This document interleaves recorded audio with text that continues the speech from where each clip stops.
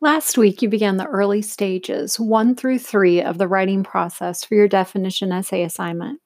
This week, I want to offer you all a sort of action plan and some helpful advice as you finalize stage 3 and move on to stage 4.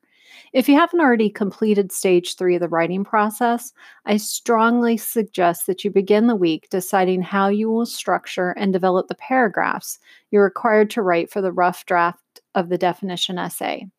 Remember, your essay should open with a strong introduction paragraph that includes a hook, sentences which gently lead the reader to the thesis, and end with a strong thesis statement.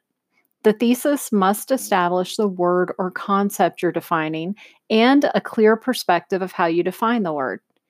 Each of the body paragraphs are required to have a strong topic sentence, supporting details and examples, and end with a closing sentence that emphasizes the main idea of the topic sentence.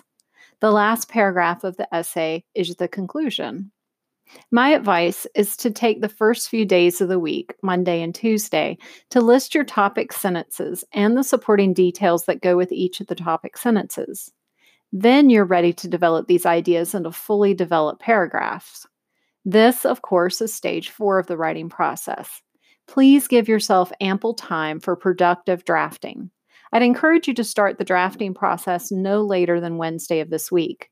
Productive development takes time, and time management is key in online learning.